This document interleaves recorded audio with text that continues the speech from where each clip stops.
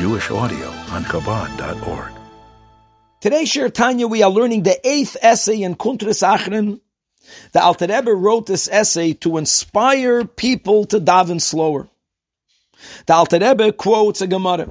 The Gemara tells us that Shloisha Devarim Marichin Yamav Shel Adam. There are three things that prolong the days of man, and one of those three is Hamarich B'Tfilasei, one who davens slowly.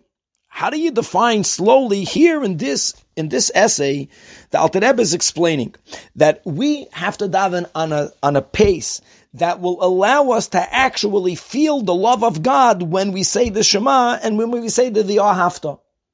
In other words, when a person is going to daven on a pace that when they properly articulate and contemplate on the words of Psukkah de Zimra, then on the words of the blessings of Kriya Shema, the Alter Rebbe says that every Jew is able to experience at least the latent love that we are all born with, but that's a love of God that remains concealed, but through davening, slowly we are able to bring it to the forefront.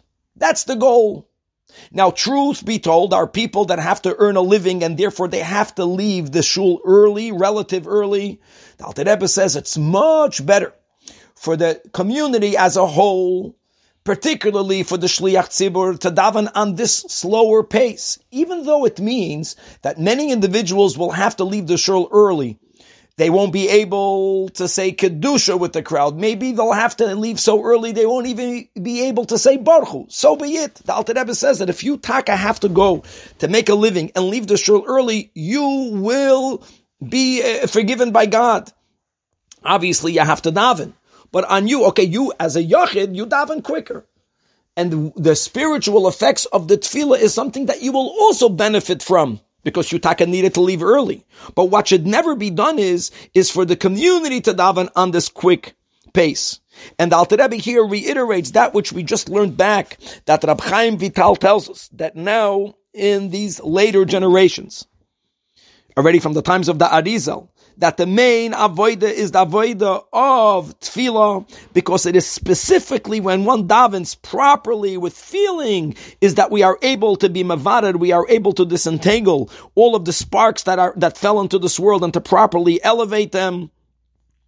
And therefore, coming back, the Alter Rebbe is encouraging us that we should daven slowly, concluding the letter that, as the Gemara tells us, that one of the things that prolong our life, we will have a long life by davening on a slower pace with more kavanah, and indeed arousing the feelings of ahava that we are all able to, as long as we daven with the proper kavanah.